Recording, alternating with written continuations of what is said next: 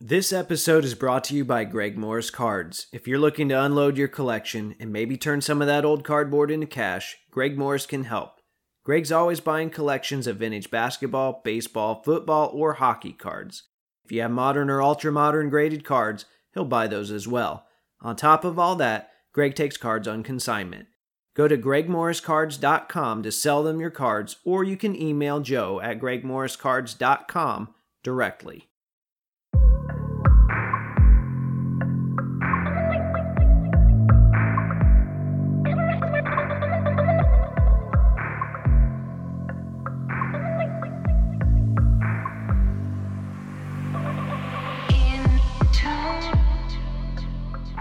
What's up, everyone? This is episode 146 of the Wax Museum podcast, where I talk about all things basketball cards from past to present to future.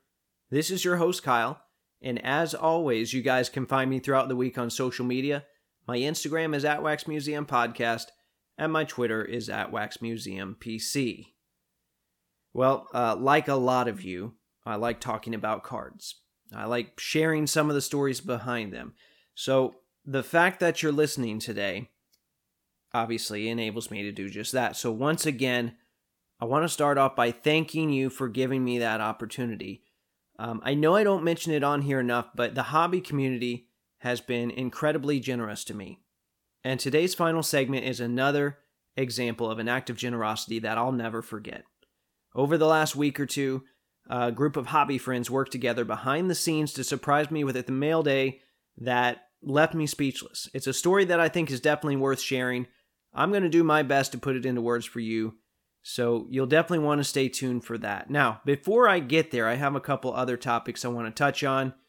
I went to the Collectors Con in Tampa this past weekend. I went to Trade Night too, and no, I was not one of the topless breakers, but I will tell you about that whole experience and some of the cards I picked up in the process. And then, as usual, I've got some mail that I'm excited to share as well. So let's jump in. Okay, so this weekend was the second ever Collectors Con event in Tampa. The first one was in September, and I set up at that one. I believe I talked about it some on this show. Well, this time I was on the other side of the table. I was just a buyer, but I've got a few things I want to recap for you today. Now, as always, remember that I'm just one guy. This is what I experienced. Someone else, though, might have walked the same aisles and come away with a completely different experience. So this was a 3-day show. It was Friday, Saturday, and Sunday.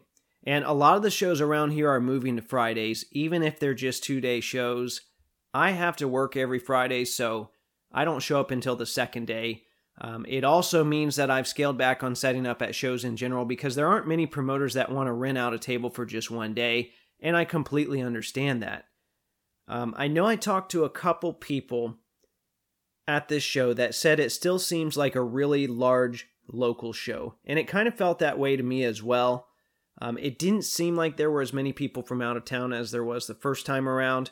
I saw a first-hand account from a dealer online, and he said he actually rented a U-Haul and drove everything down to Florida, and in the end, it probably wasn't worth it for him.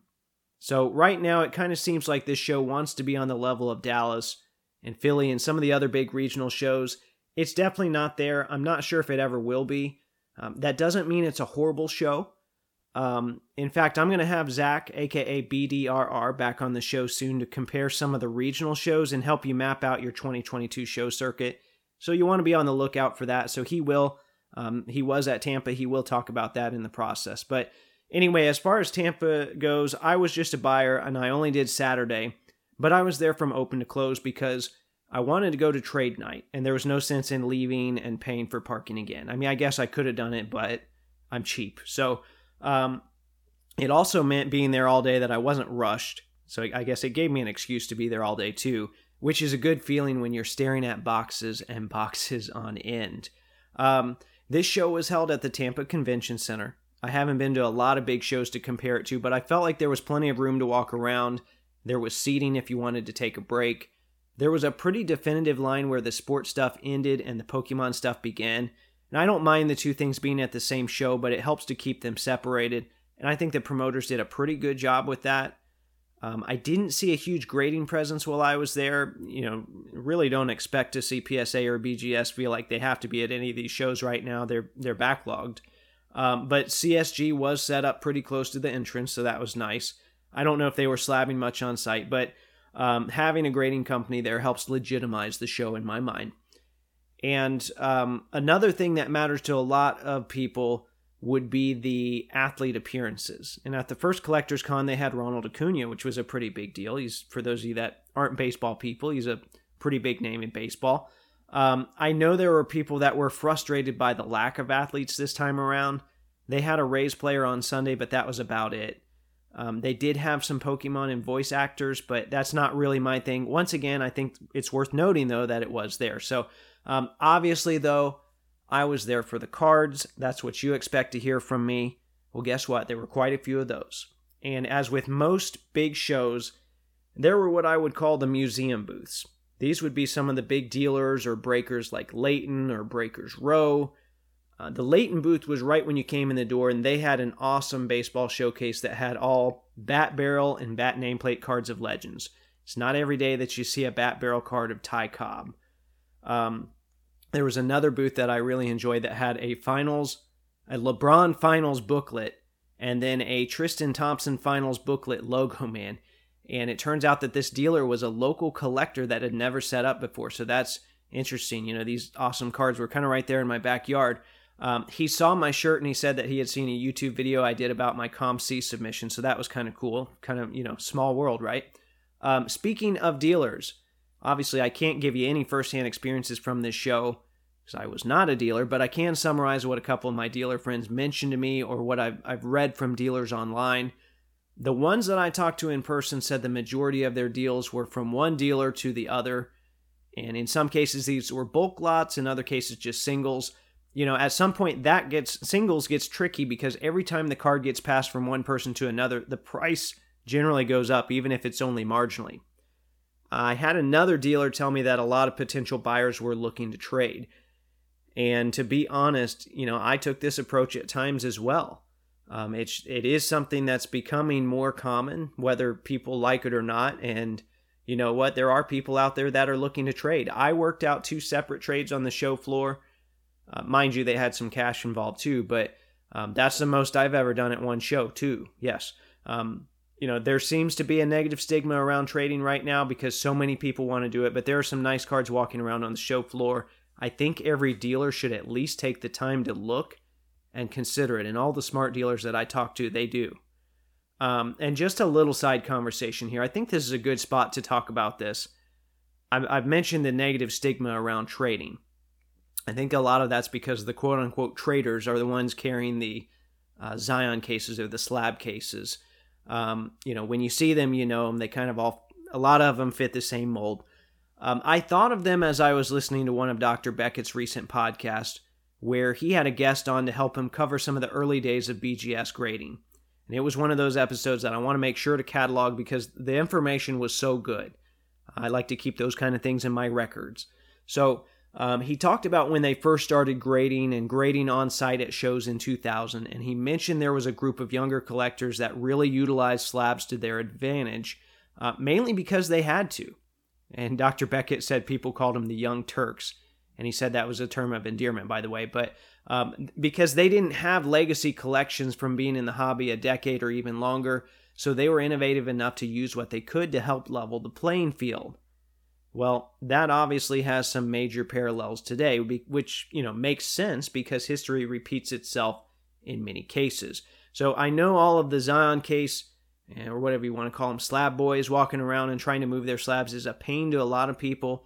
I've probably been guilty of making some comments about them too from time to time, but at the same time, they have to enter the hobby somewhere and build up their collection how they can.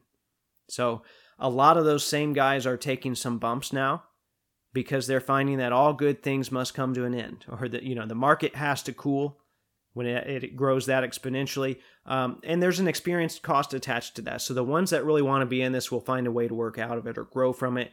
The ones who truly don't want to be here will likely cut their losses and move on, and I think we're continuing to see that play out. So anyway, little side conversation there, but I thought that was worth mentioning, and I definitely want to plug that episode of Dr. Beckett's podcast. Very good.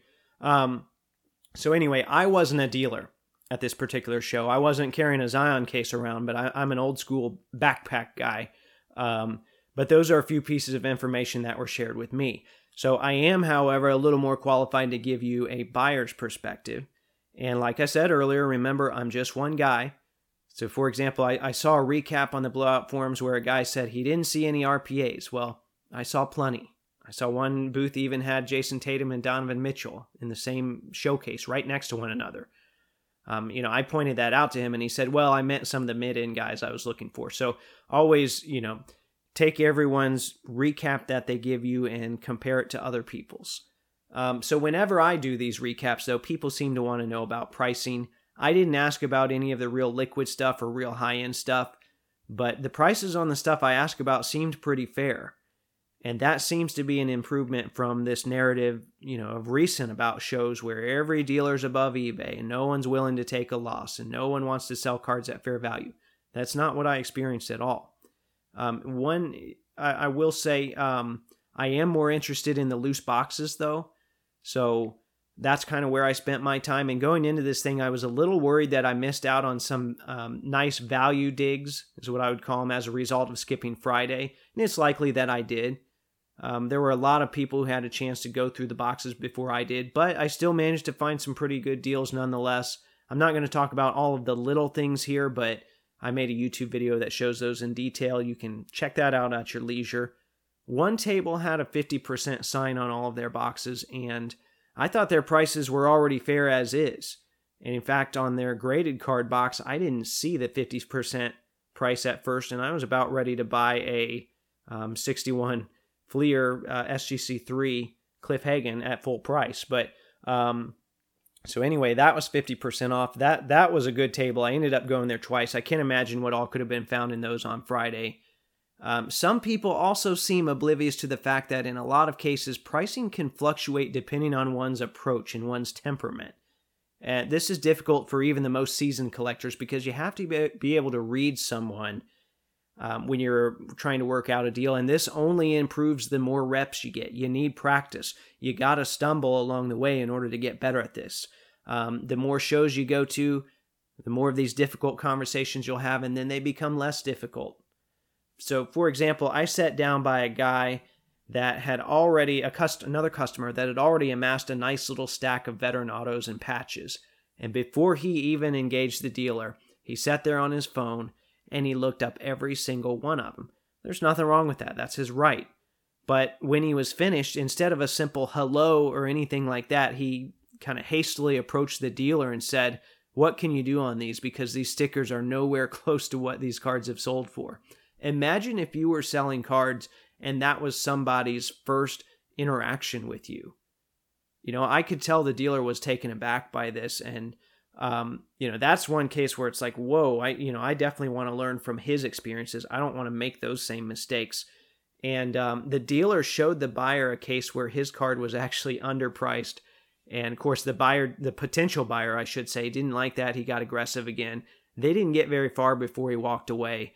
And that was after he spent all that time digging and pricing things out. So he's trying to be cheap with his wallet, but he's spending his time, which I'm sure also has some value to him, comping all those cards. It's just a really strange approach. And I looked at the seller after and made a comment along the lines of, what was wrong with that guy? And we talked about the fact that he didn't even throw out a number or attempt to bridge the pricing gap any. And so that guy, if he's writing a recap out there, he's probably telling people that dealers were unreasonable when the whole time it was him that was being unreasonable. Even if those sticker prices were high, he never did anything constructive to try and alleviate that. So, as I've said before, this is why I think everyone should set up as a dealer at least once, even if it's just a small show in the middle of nowhere. It changes your perspective on buying quite a bit. It helps to have these back and forth interactions with people. So, before all was said and done, I made a handful of small purchases. Some of them are cards that I'll probably end up flipping for Pacers cards. And then I made a couple cash and trade deals as well. The first one came pretty early in the day. So over the years, I've accumulated 3 2004, 2005 Reggie Miller Topps Chrome Black refractors. They used to be pretty cheap. And I'd buy Reggie refractor lots and they'd be in there. So I just kind of set them aside. I kept the best one for my PC, and I finally put the other 2 in my trade box because I really don't need 3. So I traded 2 of those along with $35 for a really nice looking Tim Duncan Topps Chrome rookie that was a PSA 8. And that was a card I've kind of always wanted. It shot up during COVID. It started to come back down to earth now. And it was a good looking 8. So very happy with that. And then the second card I grabbed, a much bigger card, is one that I'm really excited about. I dealt a combination of cards and some cash for a 2004-2005 Upper Deck Trilogy Swatches of Stardom Jumbo Relic of Bill Russell, numbered to 50. And it's funny, I actually got that from Zach, who I already mentioned earlier. I was looking for his table when I came across this card, but I didn't know it was his. And as I was roaming around, I found a pretty nice box to start sorting through. I'm thinking, oh, this is a box that's full of stuff, the kind of stuff that I like. So I stopped. Well, it turns out it was Zach's. And out of the corner of my eye, I noticed this big green swatch. And I knew the set well because I've had cards from it before. And I immediately put down whatever cards were in my hands from those boxes so I could move to the side and get a closer look at that Russell. I haven't had this feeling too many times when I was at a show. The last time I can remember it was when I saw the Reggie Miller Ultimate Premium patches at the National. But I saw that card, and in my head, of course, you never want to say this out loud, but in my head I said, I'm not going home without that. So around that time, Zach walked up to the table. So it was kind of reassuring to know, hey, this was someone that I dealt with many times before. So it was, possible that I could end up coming home with this card. And I want to thank him because he was very willing to work with me. He knew I really wanted this one without me blatantly saying I'm not going home without it. Although to him, I might have actually said that. But, he could have demanded a big card from me. And, I opened my box and said, hey, look through, you know how I am. Let's work something out. And he was gracious enough to take a handful of smaller cards. And then I added a good amount of cash into that, and we made a deal. There are a couple things that really stick out to me about this card, though, aside from the fact that it's a jumbo Bill Russell relic. Number one, it's a beautiful design from my favorite era of cards, which that would be 2003 to 2005. There was a lot to offer there. There was a lot of competition. That's when I, really got back into cards again. I took a break from 2000 to 2003. I came back in 2003, so, I came back full steam ahead with LeBron and Pacers. So that whole era has a lot of nostalgia for me. And then number two, the back of the card has some very specific terminology. You might remember from last week's episode, that's really important to me. So this card says, congratulations, you have received a game used shorts card from the Upper Deck Company. On the front of this card is an authentic piece of shorts worn by Bill Russell in an NBA game. We hope you enjoy this piece of basketball history as we at Upper Deck continue to keep you as close as you can get. So they're actually treating a historical relic as a historical relic. That was kind of nice. I posted a picture of this on my social media from the show. It doesn't do it justice. I knew it was a cruddy picture when I posted it, but at the same time, I was so proud of this card that I just had to show it off. So you can see it better in my YouTube video of my pickups. I showed the front and the back. If that interests you, go ahead, look on my channel. It's pretty easy to find. All right. From there, it was on to trade night. And from everything that I can find, I'm pretty sure this event was sponsored or promoted at least, definitely promoted by the Whatnot app. I'll touch more on the Whatnot crowd in a little bit here, but this was held in 3 connected rooms in another part of the convention center. And there was quite a bit of seating, which was nice because nobody wants to get stuck standing around after they've been walking on concrete for 8 to 10 hours. I planned a similar approach to the one I used at Nationals. I had a friend with me and he said, I've never been to one of these before. I'm going to rely on you. And I just said, hey, look, here's what I'm going to do. I can't promise it'll be successful, but here's what I'm going to do. And actually, he ended up having a much better night than I did. He did use my approach.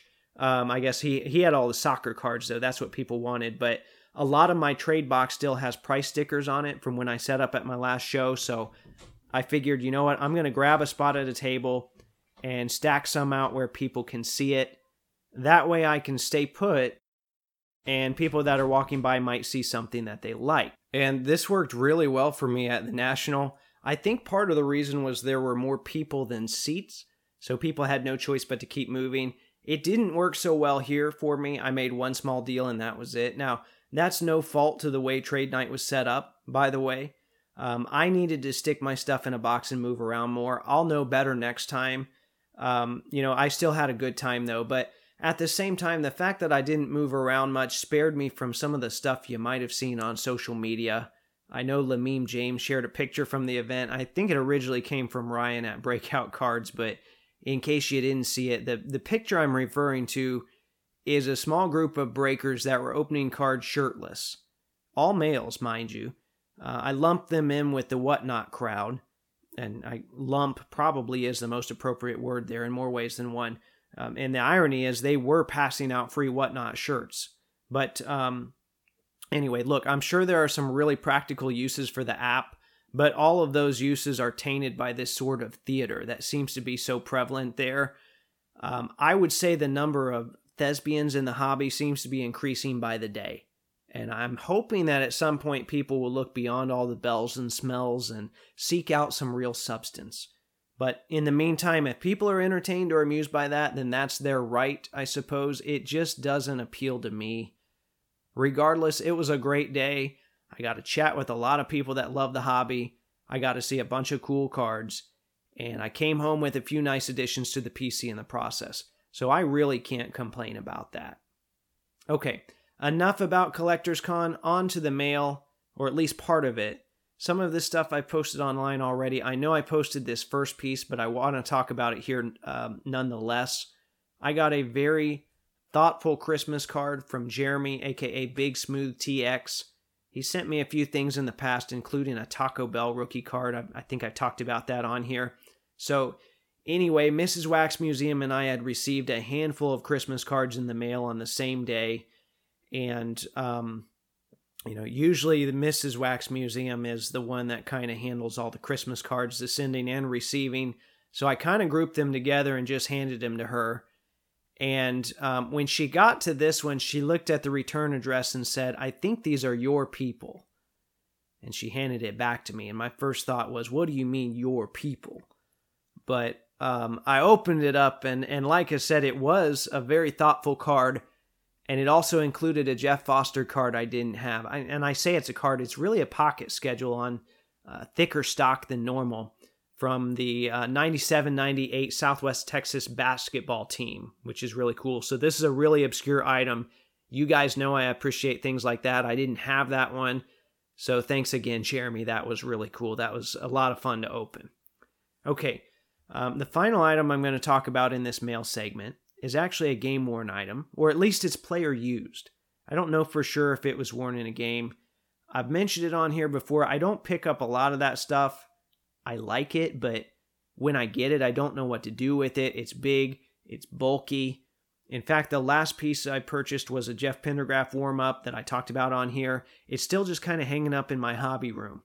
And it smelled awful when I got it. I think I need to get it dry cleaned because the room just kind of absorbed that smell over time. It's a bit of a problem. But anyway, this past week, these items didn't smell nearly as bad. And they probably should have. But this past week, I grabbed a pair of Derek McKee signed shoes for like $35 shipped. I was watching them on auction. I took a chance that they wouldn't get any bids at $45 shipped. They didn't. I swooped in with an offer after the fact, and we made a pretty easy transaction. So the thing that I really liked about this pair, though, was the COA that came with it. Because these were originally obtained in an eBay auction in 1999 from Rick Smits, of all people. So the COA reads as follows. This certificate is presented to the holder to ensure that this item is authentic in nature and was purchased in the Walton Task Force Youth Center auction held in the months of November and December 1999. It is ensured that these basketball shoes were autographed by Derek McKee and were donated specifically for the purpose of this auction. And it's then signed by Rick Smits and Candace Smits, who is his wife, and they're labeled as co-directors on this document of that youth center, which is in New York. That makes sense because that's where he spent a lot of time. So The COA only really authenticates the autograph. I find it hard to believe he would just sign some random shoes for them. And at the very least, I'd say they're practice worn, because I posted them on YouTube and someone mentioned that the insoles were removed, which number one was a great observation that I didn't even notice. And number two, they said that's a great sign that they were actually used by the players, because that's a pretty common trend with game worn or practice worn stuff. So when I get a little more time over the next month, over the holiday break, I'm going to try and look at some old game photos to see if Derek wore any similar models around that time. Anyway, that was something different that stood out to me. And when it comes to collectibles, when you see something different, that's generally the time to pick it up. That's been my philosophy over the years, and it's worked pretty well for me thus far. All right, before I tell you about the most surprising piece of mail I've received in a while, I want to take a moment to remind you how you can support this show. As you guys know, there are costs that go into producing a podcast. One of my goals is to always keep the show itself free. As a result, I've signed up for affiliate programs with eBay and Fanatics. If you'd like to help support the show in this way, go to www.waxmuseumpodcast.com, click whatever store you need to go to, shop as planned, and the show gets a small commission in the process. Once again, that's www.waxmuseumpodcast.com. Hey, this is Bob Nettlecke, former Indiana Pacer, put on a few championship teams, had a lot of fun. I'm listening to the Wax Museum podcast, one of the best there is. Okay, so the final thing I want to talk to you about today is really an extension of the Mail Day segment, but it's got quite the story to go with it. So I wanted to save it for the end of today's show. I thought it was a good main event, so to speak. So sometime last week, I got a direct message from Dan, aka The Itch for Cards on Instagram, and it was a picture of a package from someone named William, which at the time I didn't really think much of it, but when I got it, then I did. But anyway, he said something to the effect of, I'm sending you this package this week. You probably want to open it on video, open the card first, and then read the letter. So it showed up and I did just that, and I honestly had no clue what to expect. I cut the envelope open, and the card was a 1997-98 Metal Universe Championship PMG of Austin Crozier, which was his rookie year as well. If you're a 90s guy, you can probably already picture this card, or at least some of the other cards in this set. It's got Austin dunking the basketball in his home white uniform. Like a lot of the other cards, there's a galaxy theme, right? It looks like there might be the Earth behind him. And so that's the same as the base, except then, as you know, the PMG has a lot cooler pattern on the surface.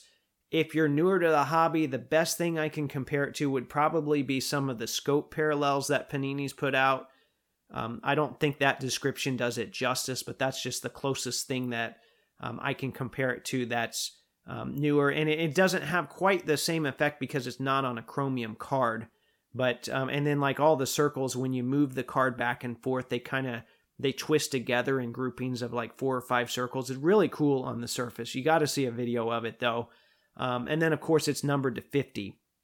So I mentioned a video. I took a quick video of it for social media because I wanted to thank some people, but I'll get a much better shot of it in the near future when I have a little more time. I tell you what, these last couple weeks have just been crazy. But that was the card portion, but there was and that in itself is pretty significant. But there was a letter in there as well, as he said. And I've received a letter from Dan on another occasion, and I can tell he puts a lot of thought into consideration into everything he types up. And this letter was no exception. So instead of summarizing it, I'd just like to actually read it for you today, if you don't mind. So he said, Kyle, I was scrolling through my stories and came across this Austin Crozier Metal Universe PMG that Billy, House of Cards, had available. When I saw it, I instantly thought of you. I first thought of the base version that I sent to Ricky on the Pack to the Future podcast to shred last Christmas in a Secret Santa revenge pack. For those of you that don't know, Ricky is my quote-unquote adversary, right? He said, however, this version was way too nice to shred and thought it should go to the museum.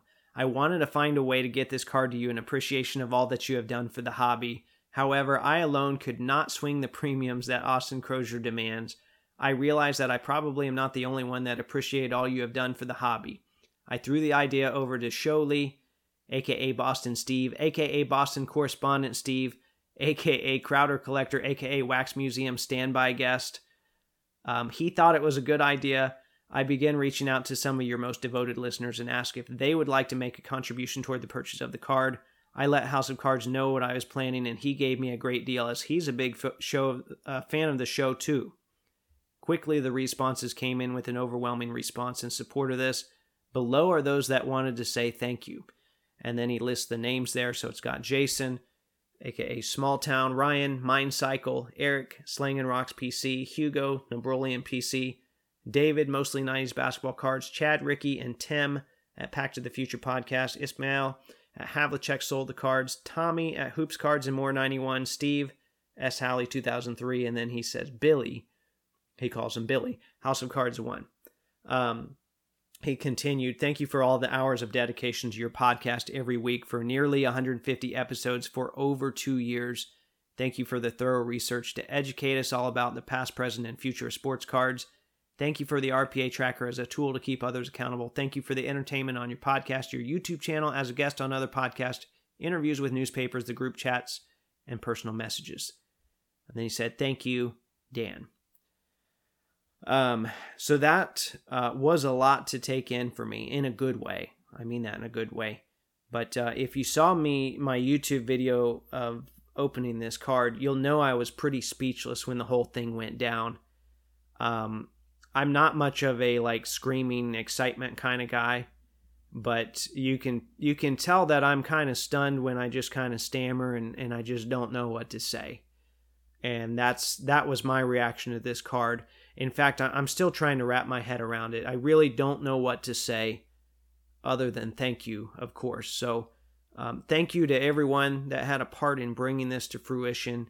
I want you to know that it means a lot to me. And going forward, every time I thumb through my Pacers box, that card's going to hit me a little bit different than the others. And this is certainly something that I'll never forget. So, all right. I think that's a good stopping point for today's episode.